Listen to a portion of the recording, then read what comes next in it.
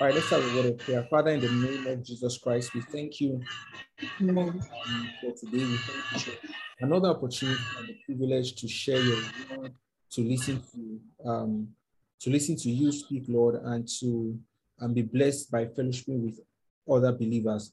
We ask, dear Holy Spirit, that you explain your word to us, reveal the truth of scriptures, and cause us to walk in this truth in the name of Jesus Christ. We pray for everybody who is in here. We thank you for bringing them together and bringing them to join us. We also pray for everyone who will listen to this recording at a later time, that the impact of your spirit will be evident upon their hearts in the name of Jesus. Thank you, Father, for answered prayers. For in Jesus' name we have prayed. Amen. Amen. All right. So we are starting a new series, actually a new conversation today. We're starting it today, and it's called Signs. That's what we called it. We call it Signs. And what that simply means is, when you look at a signboard or a billboard, as it's called, a signboard usually tells you either of two things. It tells you the direction, or it lets you know where you are, right? Meaning that if I was going to a street called, let's say I was going to the airport. While driving, there are these signs on the express that lets you know what direction to take if you're going to the airport, right? So that's what the sign is. But also a sign lets you know where you are at. So if I was going to a street called, let's say Wall Street, for instance, how do I know that I've gotten to Wall Street? One of the ways I will know that is by a sign that says Wall Street. So we're looking at this, or we titled this conversation sign because we want to see how our lives should point to God, how our lives should point to Jesus, and how that the scripture evidently, encourages and instructs us to live in such a way that our lives actually do point to Christ, that we are not an end in ourselves. We are not the destination, that our lives should just point to Christ Jesus, and our lives should also let people know that they've met, that they're in the right place, or they've come to Christ Jesus. Just the same way the billboard or the signpost lets you know the direction to a particular location, so also our lives should be able to point to Jesus Christ. And also a signpost lets you know when you have gotten to that location. So our life should be that signpost that lets people know that, okay, I have actually met Christ and I am on track. All right. So when people are in doubt of who God is or what Christianity is about, they should be able to look at our lives as a sign and say, I am in the right place, or I have arrived at the right destination. All right, so that's exactly what we are trying to look at, or what we aim to look at this in this series. So it's titled Signs, living a life that points to God. And just thinking about it is very powerful, because maybe we should start from this scripture, Galatians chapter 2, verse 20. Galatians chapter 2, verse 20. Apostle Paul said something here. He said, I am crucified with Christ. Nevertheless, I live. Yet not I, but Christ lives in me. The life which I now live in the flesh, I live by the faith of the Son of God, who loved me and gave himself for me. So Apostle Paul was saying here that the life I live essentially is no longer my own. I have switched my life with the life of Christ. And what you see me live in the natural is not my life, actually, is the life of Christ. And this is what God expects of us, that we are not an end in ourselves, that Christ is the end, that people shouldn't come to us and meet us. People should come to us and meet Christ. People shouldn't come to us and get to know more about us. Rather, people should come to us and get to know more about Christ. So we are taken out of the way, no matter how beautiful a billboard is, all right? The essence of the billboard is to point to something else aside itself. The billboard might cost $1 million to set up, or even $1 million to set up, but the billboard is not the destination in itself. Nobody says, oh, I'm going to the billboard. No, The billboard tells you where you should go to as your final destination. So also our lives, God has not called us to live our lives as an end to itself, but rather that our lives should point to Christ. Okay? And no matter how much God increases us, blesses us, multiplies us, materially and otherwise, the goal is not for our lives to be the destination. The goal is always that our lives should be the signpost pointing people to God. All right. So that is what we are looking at, all through this series. And what I want to do today in particular is just to lay a foundation. All right. So this is the foundation laying ceremony, or the foundation laying Bible study. So yeah, I just want to lay the foundation for these, thoughts, and then we build on it over the course of the next several weeks. All right. So as our first scripture, let us open Matthew chapter 5 and verse 13 to 16. Matthew chapter 5, verse 13 to 16.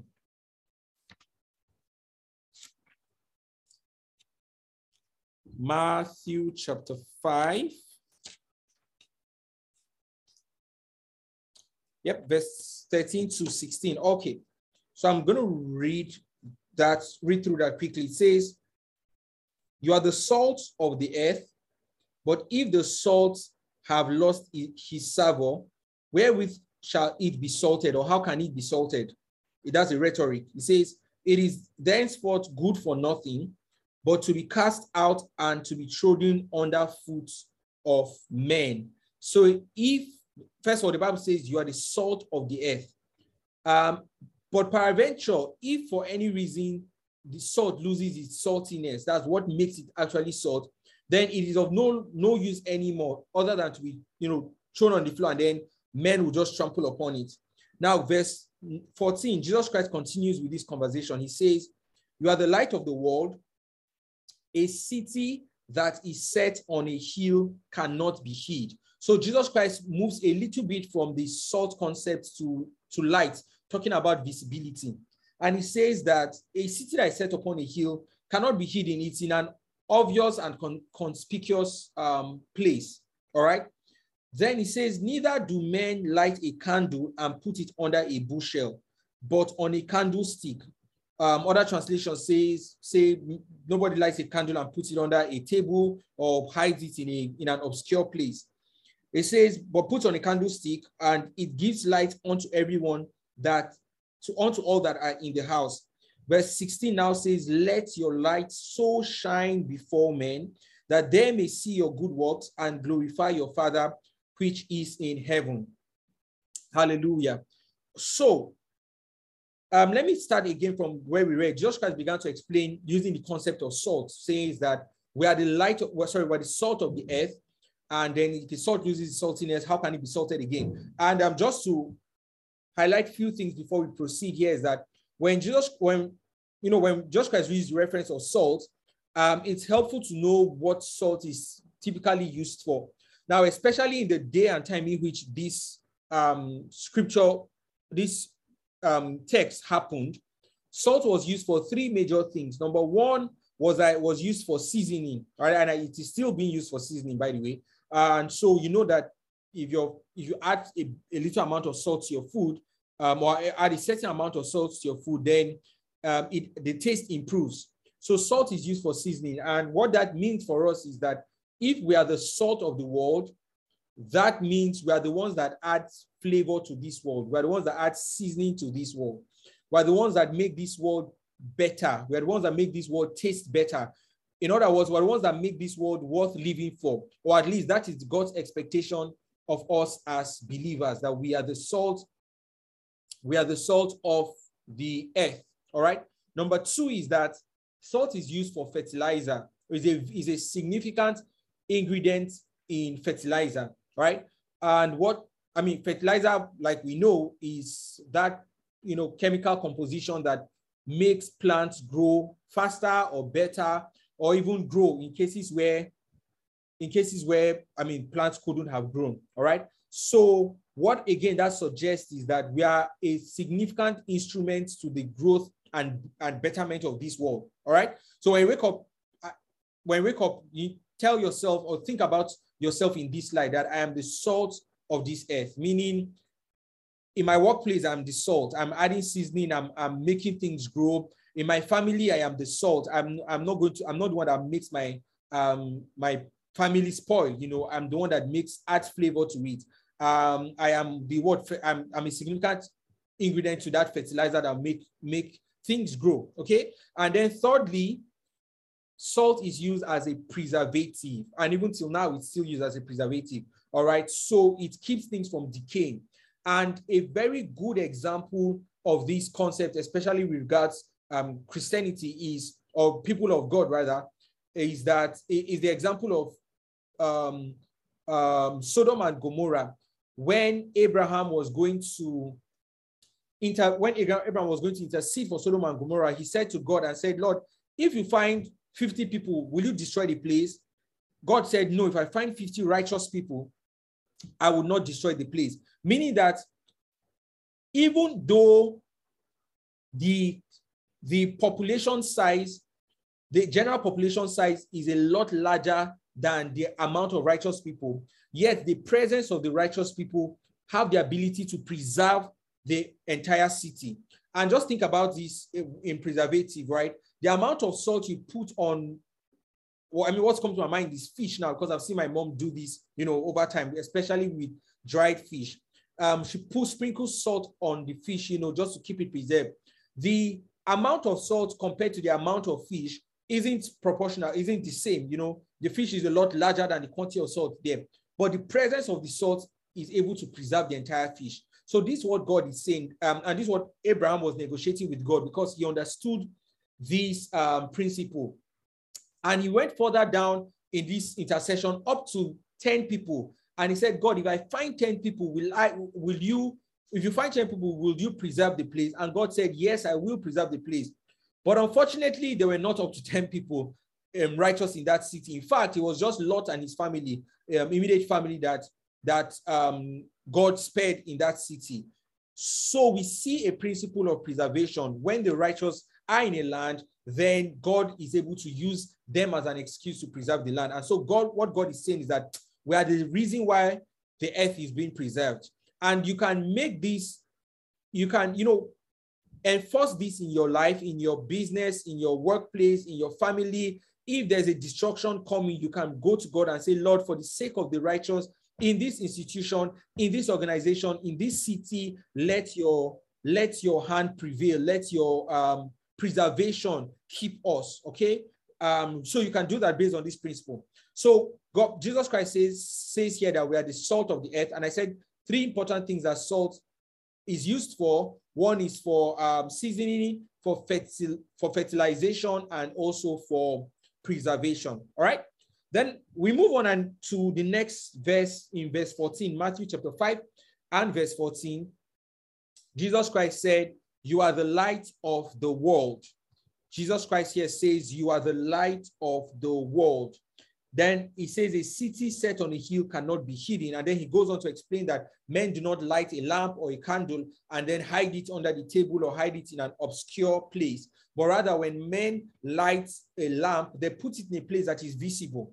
And this gives us an idea of the way God sees us, that God expects our lights to shine as cities that he has placed upon a hill, or as candles that he has lighted. All right, that he did not light you because he wants to keep you hidden. He has lighted you because he wants your light to have influence. So when you think of light, you think of influence. The same way the light bulb in your room is obvious. You can see the light wherever you are. If it's turned on, you can see that it's not hidden. The people that built, the house or wherever it is, did not hide the light somewhere under the carpet. Or they didn't hide the light behind the television. They put the light somewhere that is visible. And so God is saying that our influence as believers should spread, should be obvious, should be visible. Okay. So one thing obviously that comes to our mind when we think of light is illumination. That is the brilliance that comes from light. And in fact, the Bible says that the light is sweet to the eyes. Okay, that means the eyes rather appreciate light. And one of the reasons is because without light, you can't see, you don't have direction. And so what God is saying to us as light of the world is that we are the ones that bring illumination to this world and also show them the way to go. All right, as believers, as Christians. Second thing that light represents, and before I say this, I would read a scripture and add another scripture to just bring up this. Or let me just say it and then read the scriptures. So second thing light represents is salvation. Okay? And why do I say this? If you turn to Isaiah chapter 49, verse 6. Isaiah chapter 49 and verse 6. It says, verse 6 says, and it's the light thing that thou should be my servant to raise up the tribes of Jacob. And God was saying prophetically that it's a small thing, it's a little thing, for me to just assign you to be a servant to raise only the tribes of Jacob. It says, and to restore the preserved of Israel. Then it says, I will also give thee for a light to the Gentiles. It says, I will also give thee for a light to the Gentiles, that thou mayest be my salvation unto the end of the earth. So God says that I will give you as a light to the Gentiles. All right. And what does that mean? It says to bring my salvation unto the end of the earth. So here light signified salvation. And that is one of the, significance of light. It represents salvation. Okay. And how else do I know this? If you see Matthew chapter 4, verse 16 to 17, Matthew chapter 4, verse 16 to 17. It says, the people which sat in darkness saw great light, and to them which sat in the region of the shadow of death, light is sprung up. Verse 17, from that time Jesus began to preach and say, repent, for the kingdom of heaven is at hand. If you read the preceding verses, you see that the context of this scripture that was quoted, which again came from the book of Isaiah, is the scripture was talking about salvation, the salvation that Jesus Christ brought. All right. So just to say that light also represents salvation. And what God is saying when he says we're the light of the world is that we're the ones that will bring salvation onto to this earth. All right. And we're the ones that will bring the salvation of God, that will bring, God's deliverance onto this earth. The Bible says that God was in Christ reconciling the world to himself, and has also given us the ministry of reconciliation.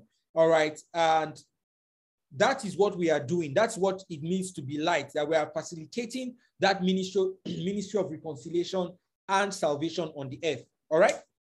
Now, having said this, the third thing light represents, for those that might have just joined us, we're reading from the book of Matthew, chapter 5, and we read from verse 13 to 16. Okay. Matthew chapter 5, verse 13 to 16. And I want to read verse 16 in particular. It says, let your light so shine. So this is after Jesus Christ has said, nobody lights a candle and hides it and all of that. He then goes on to say, let your light so shine before men. When I read this scripture, I don't miss the emphasis on so. In other words, Jesus Christ was saying, let your light shine very much. And let me read some other translation for us quickly. Matthew chapter 5, verse 16. Matthew chapter 5, verse 16. The Passion Translation says, so don't hide your light.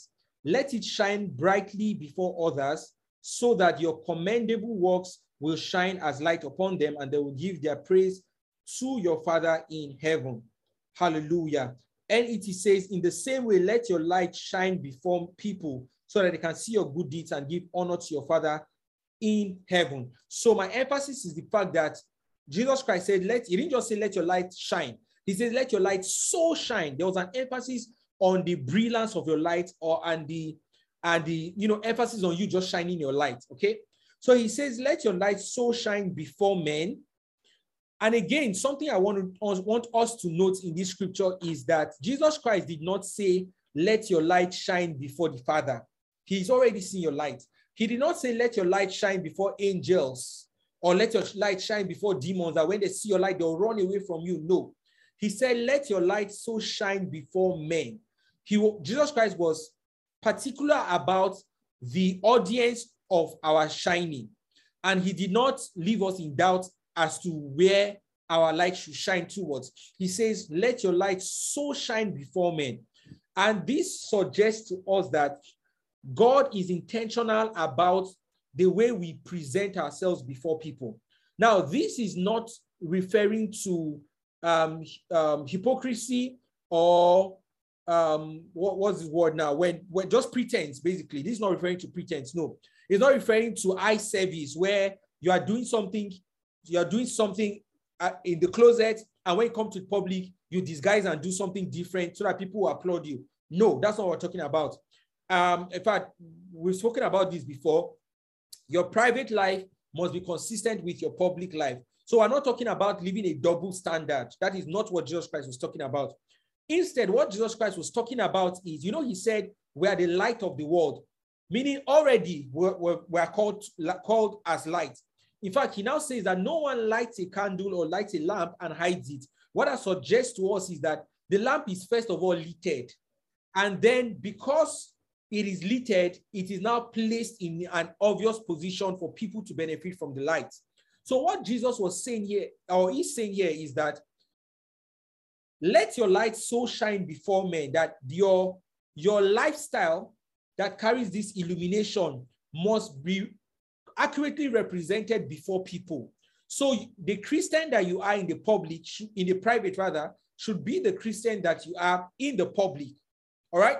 And he says, let your light so shine before men that they may see your good works. Remember, the Bible says that if 1 Samuel says, God does not look at the outward appearance, right? It says man looks at the outward appearance, but God looks at the heart. Now, it is true that God looks at the heart, but when it comes to man looks at the outward appearance. So Jesus Christ is saying, let your light so shine before men that they would see your good works.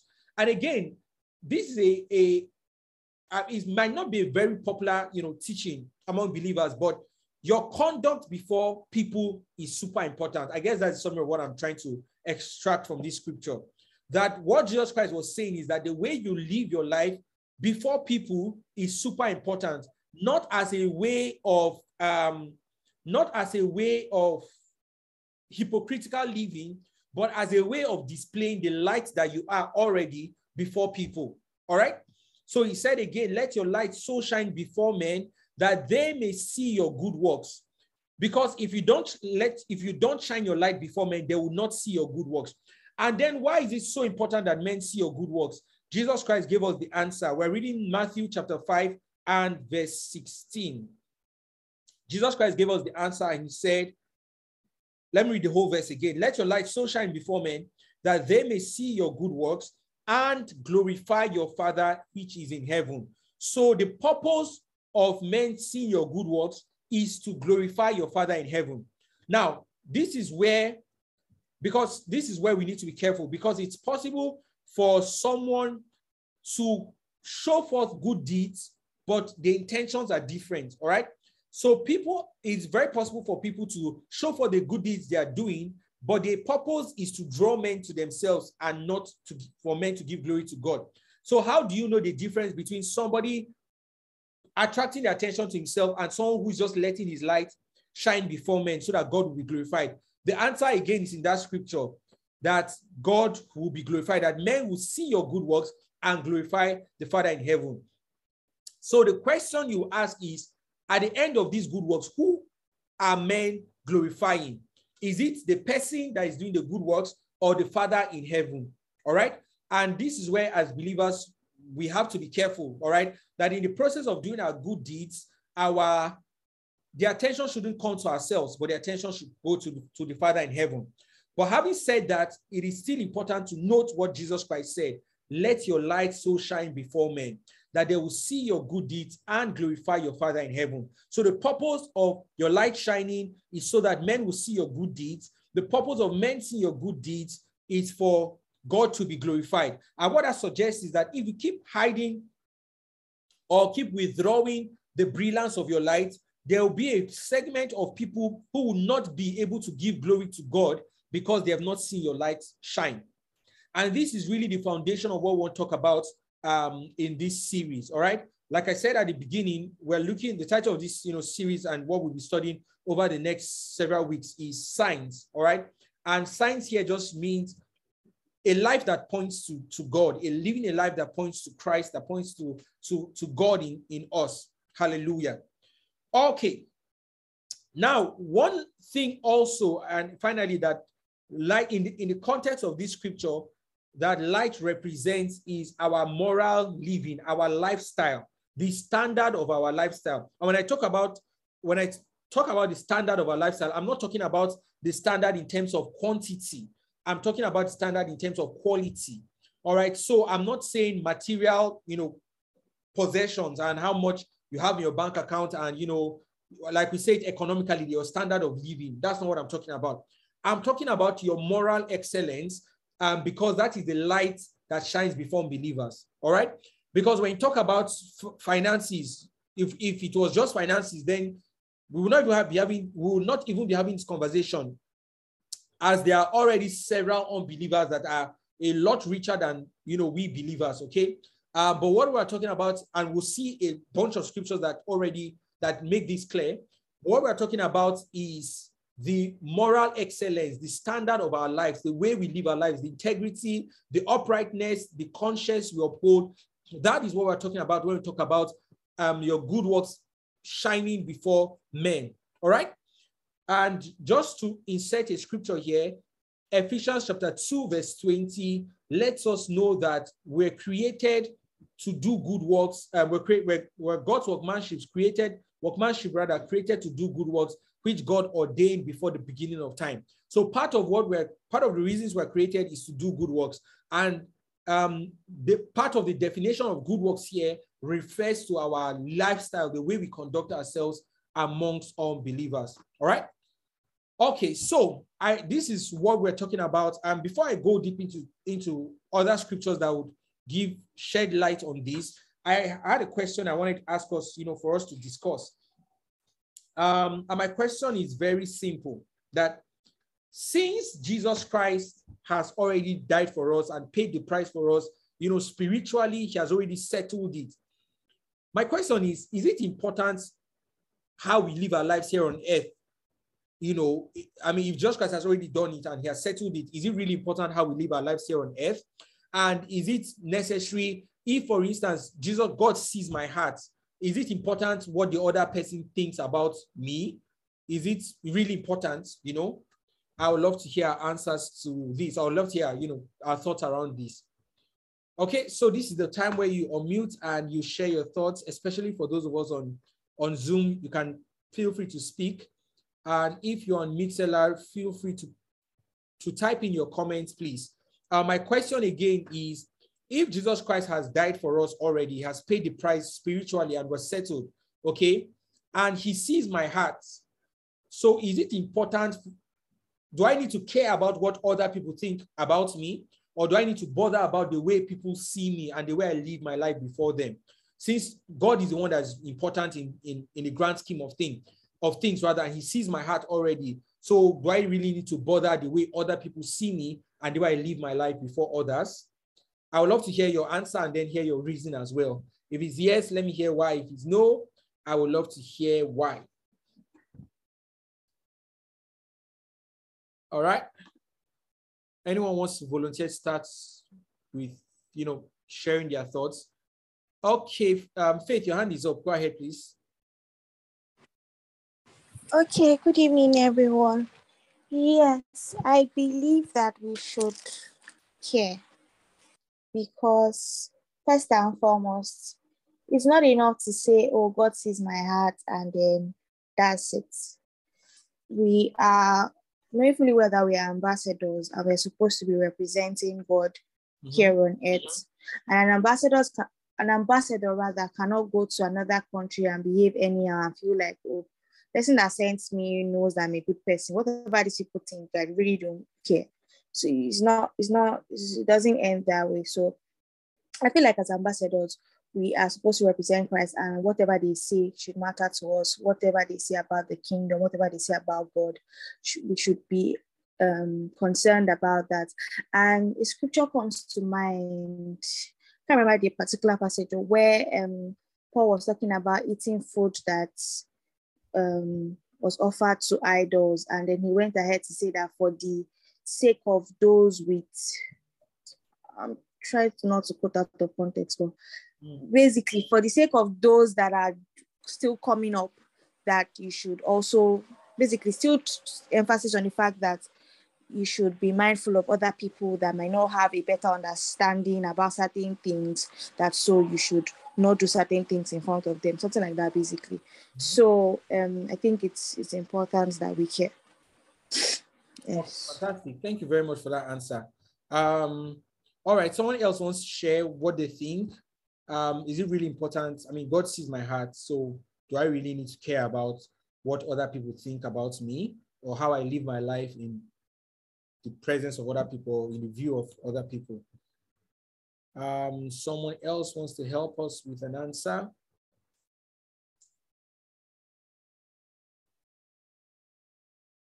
I am going to call on someone randomly. If I do not get a volunteer. Okay, Chioma, let me hear your thoughts on this. Is it really important that I care is it important to care about how I live my life in front of other people, and we know what they think about me? Hello, good evening, everyone. Hi, good evening. So I guess it is important to care what other people think about your life, because as a Christian, you're representing Jesus. And if you're representing Jesus, there's a certain expectation that you need to be aware of. Because if you say God just cares about your heart, but then your works are not reflecting God, people would not naturally draw close to God because of you. Because when everybody knows you as a Christian, but then the way you live your life is not in alignment with with who a Christian should be, it will drive away people from God. And as Christians, we're supposed to bring people into the kingdom and not drive people away from God. And basically, we're not supposed to be agents of darkness, basically. As we're not supposed to be the reason why people will leave God, but instead we're supposed to be the reason why people actually draw close to God.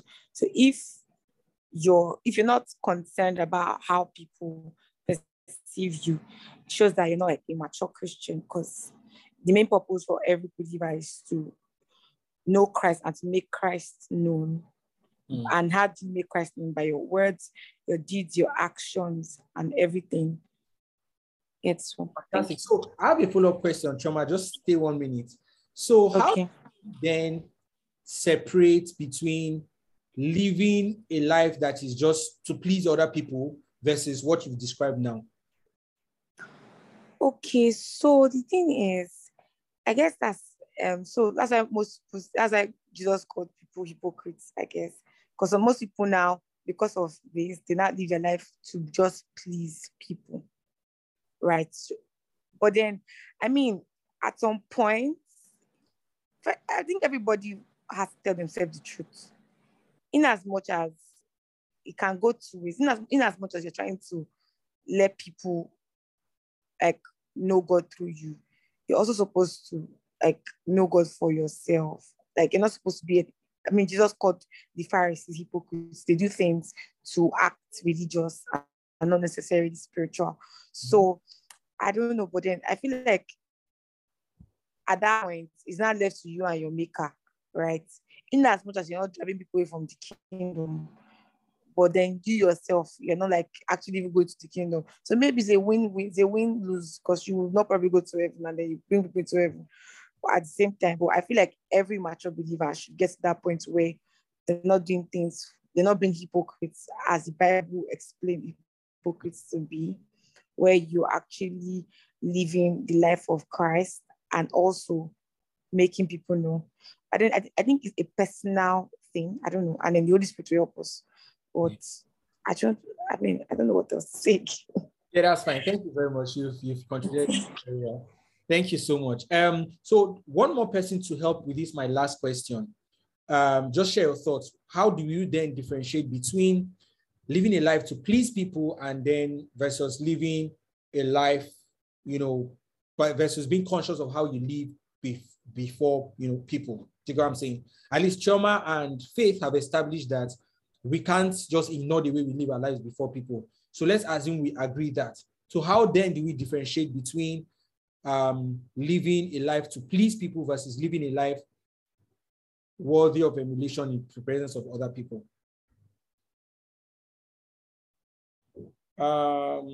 Someone wants to help us with a follow-up answer. Ian, if you can speak. Okay. Oh, Mrs. Agape, your hand is up. Please go ahead. Hello, everyone. Good evening. Can you hear me? Yes, I can hear you. Good evening. All right. So for me, this is what I think. I mean, I hope I'm not wrong, but I believe that how you know that you're not just like living your life for the paparazzi and, deforming and what people think is by the help of the Holy Spirit. Because, when you give your life to Christ, you actually take on his life, right? And you have the Holy Spirit at new birth, and then the Holy Spirit lives within you, and then he begins to, direct your life and show you how you navigate your life and destiny. And if you read the book of Galatians chapter 5, it also talks about the fruit of the Spirit, which is like the basic fruits that every believer should walk in. And when you have those fruit of the Spirit, your life becomes worthy of emulation, worthy of being an ambassador, because you have those fruits. It's just natural. Do you understand? So I believe that the Holy Spirit is the person who helps us as believers to navigate that journey and, helps us become like Christ. Like you're not trying to force it, because you just have that life. Is a life. Because you have that life, you're not forcing it, but you just realize that people can tell, oh, this person is a Christian. Not because sometimes not because you're making noise and I'm a Christian, just the way you live. The fruits of the Spirit are there as, like roadmaps for us to know that we are, we are allowing the Holy Spirit to, walk in us and through us and for us to give God glory at the end of the day. So I don't know, that's what I believe anyways. So yeah, that's my 2 cents. Yeah, thank you very much. Thank you very much for that. Okay, Ian, your hand is up. Please go ahead. Hello, everyone. So I believe that the difference between someone who is living a life to please God and having a byproduct as the admiration or the accolades from people, and someone who is living their life to please people, I believe the difference just lies in where one's heart is. The Bible says that where our heart is, there will our treasures also be. Like Mrs. Agape said earlier, if you're truly following God, you will be admired by people. You wouldn't even need to tell people that, oh, you're a Christian. People would naturally just want to be like you. That doesn't mean everyone would like you, right? So it's about what your goal is. Like when you wake up every morning, do you seek to please God or do you seek to please people? I think the way one's mind is set, and like Mr. Agape also said, it's really the Holy Spirit, because it could get really slippery, especially in this age of social media, where maybe your followers start increasing all of a sudden and all those things. So I think it just takes a constant daily reminder for you to submit yourself to Christ, surrender yourself to Christ, know that your goal is pleasing Christ. And if someone admires you at the end of the day, you sincerely give all glory to God, and you do not allow that to get to you in any way, form, or manner. That's why I feel. Yeah, thank you. Thank you so much, Ian. And thank you, everyone. Very healthy contributions. So everyone has pretty much summarized, like giving a concise answer to this. I will just try to summarize everything we've said into two main things, starting from what Ian said, or three actually. Number one is where your motive is at. And I like what he said as regards, the impact of social media in this day and age. There's someone I saw a page one time, and the person was helping other people, right? But somewhere in my heart, I just felt uncomfortable about the way he was having to necessarily show all the good deeds he was doing online. Now, of course, I'm not in his heart. I don't know his motive and all of that, but I just felt uncomfortable. So there's a bit of pressure when you want to, when you have followers or when you have that viewership online, you might just have that pressure to always show that you're doing good. Okay, so the motive is super important. Number two is that we have a standard we've been called to uphold, and that's the standard that the scripture reveals. All right, so which also ties into our motive, that our goal is not pleasing people or seeking the approval of people. Our goal is to live up to the standard of God's word, and whatever comes as a byproduct of that, let it come. And by the way, a byproduct of that may also include persecution from time to time. So we take whatever comes as a byproduct of living up to the standard of God's word. And yes, several times there would be admiration from people, both believers and unbelievers, but also there will be persecution at several times, all right? And then thirdly, like we also mentioned, we are doing this by the help of the Holy Spirit. Just like Emily said, when we're not doing it because we are trying to live out a moral life, but we're living that way because the life already is producing in us a certain kind of action or lifestyle. All right. So yeah, I hope this helped. And thank you so much for your contribution. You have made my work very easy today. Okay, so I had a bunch of scriptures to share with us just to support the fact that the way we live our lives is super important, right? The way we live our lives before people is super important. But with the time left, I won't be able to go through all the scriptures. What I will just do is read a couple of them, read some of them, and just call out the others so you can study in your own personal time. Okay, so first of all, in John chapter 17, verse 15, Jesus Christ, when he was making a prayer to God concerning the disciples, he said something very powerful. He said, I am not praying that you take them out of this world, but that you protect them in the world. So Jesus's idea was not isolation, that is taken away from the world. Jesus's idea was insulation, that is being in the world, but being protected from the things affecting this world. And I love to use the example of a pen. So I have a pen here. I hope you can see me, but even if you can't, just follow my description. So I have a pen here, right? This pen has a casing. Let me take away the cover. This pen has a casing. Now, inside the casing, there's a tube of ink, right? Now, that tube of ink is insulated by the casing. So if this pen drops on the floor, the tube of ink doesn't touch the floor. It is the casing that touches the floor.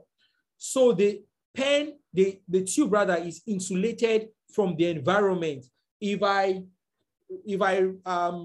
put this pen in somewhere, whatever it is, the tube doesn't make contact with that thing. It is the case that makes contact. So the tube is insulated from the environment, even though it is actively participating in the environment. Meaning, with this pen, I can write on my notes and take notes down and do whatever I want to do. So it is interacting with the environment, even though it is insulated from it. So that is Jesus's idea for believers. Not that we'll be taken out of this world, that is isolated from this world entirely, no, but that we will be insulated, meaning we would be in this world, participating in this world, but shielded from the activities and the lifestyle that corrupts our core, our integrity. All right. So having said that, I want to read maybe 3 scriptures just to show us that the Bible talks a lot about our conduct on the earth, because we're not taken out of this world. We're still in this world, right? So the Bible begins to address how we live our lives on this earth, morally, integrity, our words, our actions, and all the likes. Okay, so the first scripture I want us to read is First Peter chapter 2, verse 11 to 16. First Peter chapter 2, verse 11 to 16. We'll be done in about 10 minutes. First Peter, where is Peter now? Please read if you are there. First Peter chapter 2, verse 11 to 16.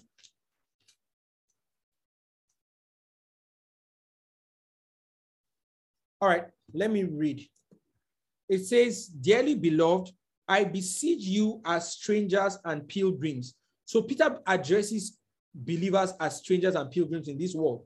He says, "Abstain from fleshly lusts which war against your soul." Then verse 12 says, "Having your conversation honest." Now the word conversation there is another word that means lifestyle. Okay, so we can read it this way: having your lifestyle honest among the Gentiles, meaning among unbelievers. So, okay, let's finish up that verse. "That whereas they speak against you as evildoers, they may by your good works, which they shall behold, glorify God in the day of visitation." This sounds so much like Matthew chapter 5, verse 16, where we read.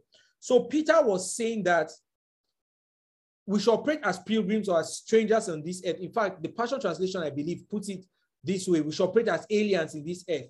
And then goes on to say that your lifestyle should be an honest lifestyle, so that even when people want to call you an evildoer, that when they see your lifestyle, right, they will eventually glorify God in the day of visitation. So you know what Paul and what Peter was saying here, that there will definitely be people that do not like you, and they want to call you malicious names, they want to slander you and all of that, but that your lifestyle, the clincher for you will be your lifestyle. He did not say you should go and argue with them and say, "No, I'm a Christian. Don't you know I'm a man of integrity? I keep my words. I've never lied. I don't." He didn't say you should go and argue with them. He said, live a lifestyle that is so honest and pure that even though they come, they slander you, they say you are a liar, they say you are this, you are that when they see your lifestyle, they will shut up. That they will lose the argument, not because you have a stronger point verbally, but because your life is strong enough a point to silence them. And this is so important in our Christian walk on earth, because like we've established, right, we are in this world, and not everybody in this world believes in God. Not everybody in this world will like you. In some climes, just because you're a believer, you would really be hated. Just because of the standards you uphold, because of the integrity you uphold, right? You'll be disdained, you'll be frowned out. They'll ostracize you. So what Peter is saying is, don't bother arguing with them. Don't bother trying to break into their cycle. You know how there's a saying in this world that if you can't beat them, join them. That is not true. If you can't beat them, stay on your own. The life of God, the Bible says, let us know that the life we have is an overcoming life. We're more than conquerors, all right? So in such a setting, let your lifestyle be let your lifestyle be the case closed. Let your lifestyle be what will end every argument, all right? And I remember my dad has told us several stories of, when he used to work in a bank, and how that everybody knew he was a pastor, and they knew that certain things he will not do. In fact, at some point, some business people, especially traders that, trade a lot over the weekend, Monday morning, they'll come to deposit money in the bank. They don't know how much the money is, but they'll go to him and say, "You count the money, I will drop the money with you. When you finish counting it, deposit it in my account. I'm going back to my trade." And the reason why they didn't bother waiting to, or bother even cross-checking the amount, was because they trusted him, and everybody knew that anything that enters this man's hands, would be honest. And that sincerity and honesty and that lifestyle has saved him, or rather saved him several times in his in his career. And this is what Peter is saying to us, that your lifestyle should be that distinguishing factor. Yes, you are a believer. In fact, some people don't care how long you pray or how long you pray in tongues. Some people don't care how much you give or whatever you do. What they are watching for is your lifestyle. And I was thinking about it this afternoon, that the quality of your lifestyle will determine the impact of the gospel you preach. You see, there are some people that, and first of all, before I say what I want to say, let me establish that the primary way of us ministering the gospel is by preaching, all right? However, if your lifestyle is inconsistent with the gospel that you preach, the gospel will be powerless in your hands. Not because the gospel is powerless, but because in your hands, it loses power because of the lifestyle you live. It's similar to the story of Elisha and Gehazi, his servant. When the woman who didn't have any son at some point miraculously got a child, and then that child fell ill and died, Elisha sent Gehazi with his staff and said, you know what, go and lay that staff on the boy and he will resurrect. And nothing happened, not because it wasn't powerful or because Elisha was no longer powerful, but in the hands of Gehazi, it lost its power. And there are a lot of believers who fall into this category, that the strength of evangelism, your strength to evangelize has weakened because of your moral lifestyle, because of the way you live your life.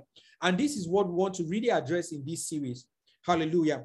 Okay, so let's read another scripture to show us that our lifestyle is super important. Titus chapter 2, verse 7 and 8. The book of Titus chapter 2, verse 7 and 8. I would love us to, let me read that from the New King James Version. It puts it in a particular way I like. So just, if you are there from New King James, please go ahead and read Titus chapter 2, verse 7 and 8.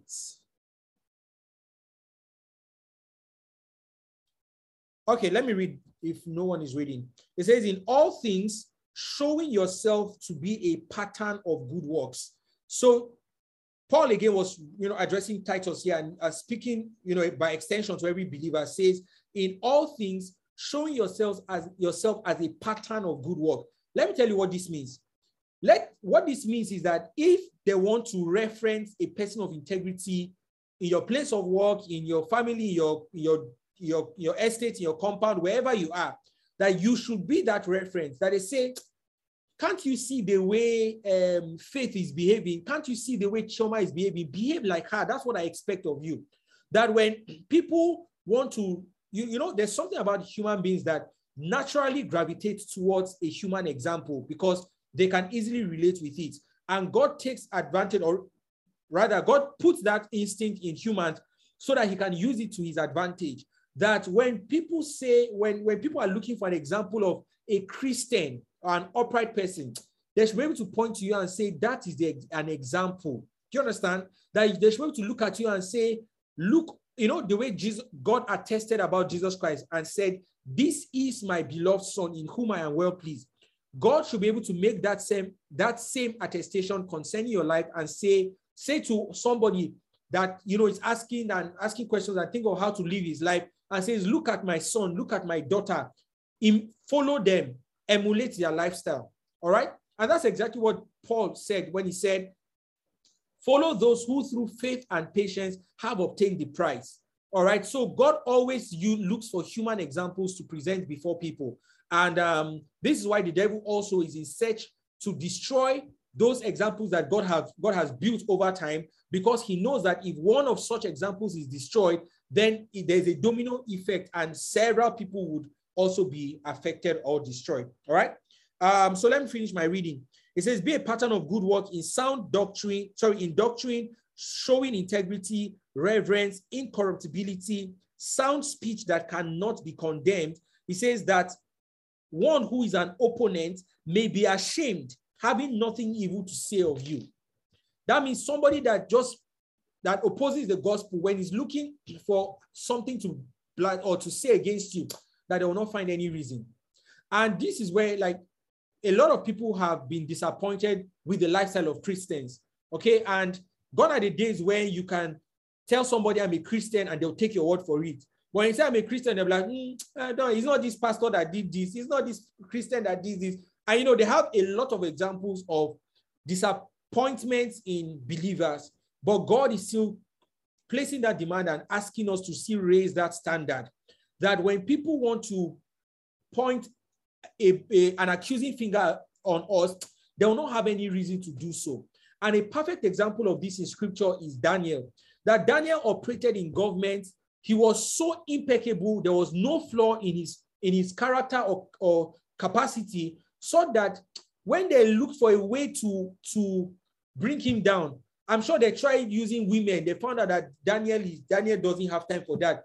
They tried using bribe. They found out that Daniel will not take bribe. They tried catching him with his words to tell a lie. They found out Daniel will not tell that lie. Eventually, they said the only way we can trap Daniel is if we set him up as regards worshiping his God, because they knew that was the only thing that he was devoted to. And, you know, we know the rest of the story. So let that be our lifestyle. All right. Okay. Now I can't read the rest of the scripture, but I would encourage you to read 2 Corinthians chapter 8, verse 20 to 21. Maybe we'll look at the scriptures next week, I believe. Also look at Philippians chapter 2, verse 13 to 15. 1 Peter chapter 3, verse 15 to 17. And finally, 1 Timothy chapter 4, verse 12. Don't worry. Next week, we'll look at the scriptures in depth. Okay? So we've established this. And there's one last thing I want us to touch before we conclude today in the next 6 minutes. So we know that, yes, our lifestyle is important. The way we live our lives is important. And I like what Chioma said, that we are called to, you know, represent Christ. And our lifestyle should not be the reason why people are running away from God. Okay? But how then do we do this? Or where do we even begin? And this is what I want to end today's Bible study with. All right? So let's read Psalm 36, verse 9. Please, somebody should read for us. I'd love to hear someone else read. Psalm 36, verse 9. For those of us on Mixlr, just can you give me a thumbs up or let me know that you're following? Drop a chat, drop a comment and say, I am with you, I am right here, I'm following, or something of that. Let me know we're all together. Okay, someone reading Psalm 36 and verse 9. Yeah. All right. Okay, just a minute. All right, Psalm 36, verse 9. For with thee is the fountain of life. In thy light shall we see light. Hallelujah. Short but powerful scripture. Thank you very much. It says, for with thee is the fountain of light. Of life. Of life, sorry. It says, in thy light shall we see light. What this suggests is that light does not originate from us, right? And just like we read in Matthew chapter 5, verse 16, it says, let your light so shine. Verse 15 and 14, lets us know that, verse 15 especially, lets us know that no one lights a candle or no one lights a lamp and hides it under a table. So that statement means that the lamp has to be lit by somebody else. The light does not originate from the lamp itself. Someone has to light that lamp, or someone has to light the candle, or in the case of modern technology where we have light bulbs, no, the bulb itself does not, the light doesn't originate from the bulb. The bulb is powered to supply that light. Okay? And this is what it means for us as believers, that we've been called to be light in this world, but that light is not something we generate ourselves. Just the same way the moon doesn't generate its own light. The moon simply reflects the light that it gets from the sun based on its position and its alignment. It is the same way also as believers that, yes, we are called to be light of the world, but you can't do that with your own strength. And which is why I love the contributions we made earlier, because that helped us establish this point. You can't do that with your own strength. You can't wake up one morning and say, today I'm determined to live right. That by the end of that day, you find yourself in temptation and you will not know how you fell into it. You cannot, by your strength, say, today I will exert my power and I will behave well. I will not insult anybody. The conductor in a bus, before you've gone halfway of your trip, you and that conductor might just be exchanging words to the end of the journey. So how do you do this? All right, is what the psalmist explained here. He says, in thy light we see light. So when we make contact with God through fellowship, through prayers, through communion, then we absorb his light into us. And it is that same light that we're able to shine forth as the light of the world. All right?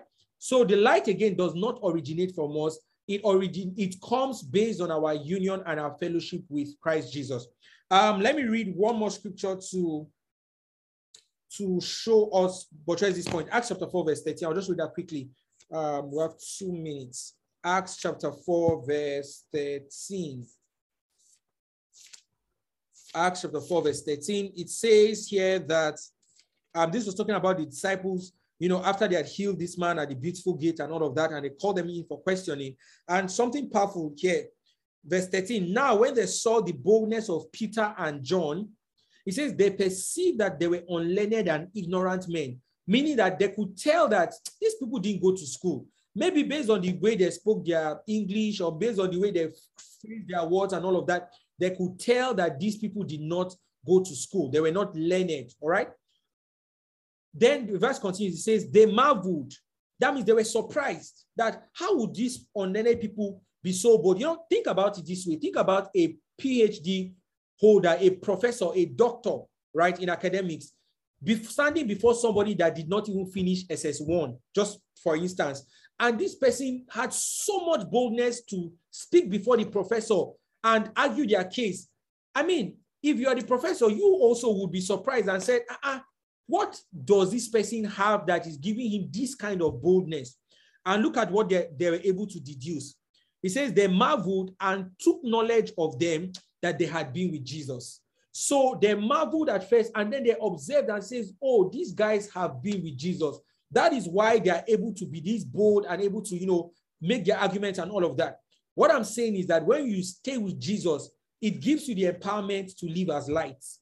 When you stay in fellowship with Jesus, prayers, studying the word of God, communion, fellowship with other people, it gives you the ability and the boldness to shine as light.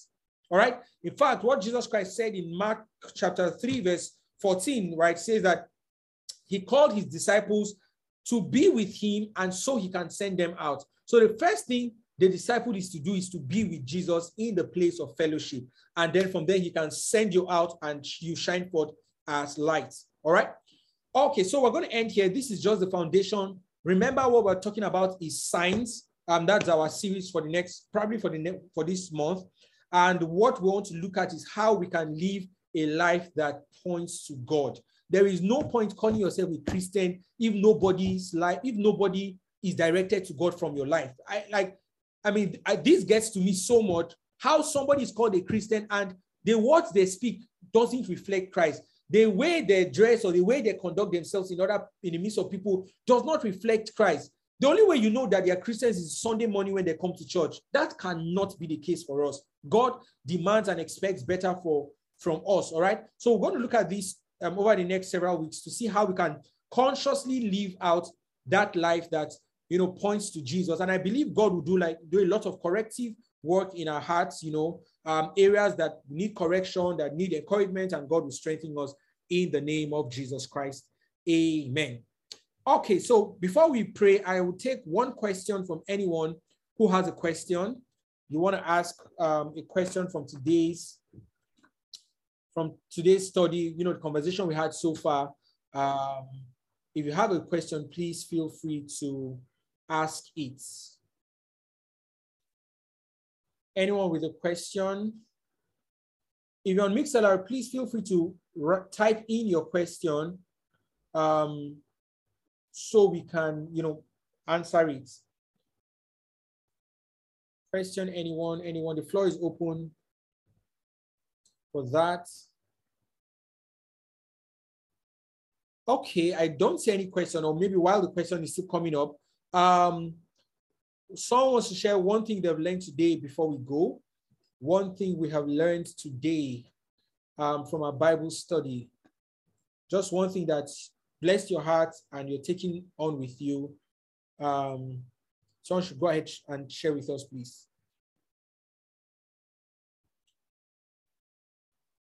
Anybody like that? One thing you've learned today that has blessed you? Should I call someone as random, or someone is volunteering for us? Just one person before we go quickly. So one thing that I learned today that was very profound,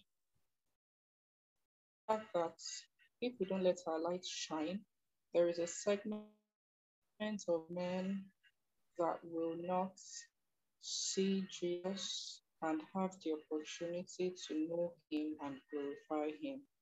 That was really very profound.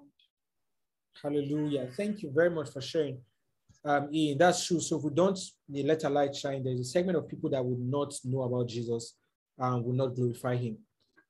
Okay, amen. So let's close with a word of prayer. Father, we thank you in the name of Jesus Christ. We thank you for today. We thank you for insight. We thank you for understanding. We thank you for everyone that has gathered together today for Bible study, and even those that will listen to this later on. We thank you for strengthening our hearts in the truth and empowering us to live out our lives as light on the earth.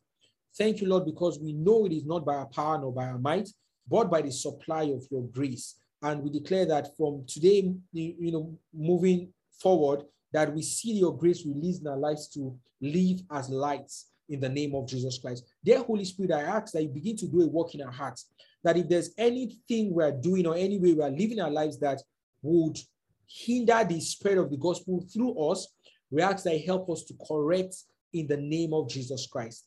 Thank you, Father, for in Jesus' name we have prayed. Amen. Okay. So we've come to the end. Just want to say that next week we're continuing and we're going to go in depth and more practical. So please, I encourage us to be available next week. And also, don't just be available, intentionally invite one person, at least one person. Just call a friend and say, you know what, hi, there's this Bible study I attend. It's been a blessing to my life, and I believe it has to your life, It's been a blessing to my life, and then, I would love for you to just join me. And yeah, that's it. All right. So please, let's do that intentionally. Okay. Don't assume that, oh, they'll see the flyer or they'll see the poster. No, intentionally invite them, and let's get more people to join us. All right. God bless you all. Is there anyone joining us today for the very first time? Either on Mixlr or Zoom, anybody like that? Please just let us know in the chat, type in your name and let us know where you're joining us from. We would love to meet you. Okay, while that is going on, once again, thanks everyone. For those of us not in a prayer cluster, please join the prayer cluster. We will drop the links in the, in our WhatsApp group for you to join the prayer cluster. Okay, thank you very much, everyone. God bless you. Have a wonderful, remaining part of the day or the night, depending on where you're at. God bless you all.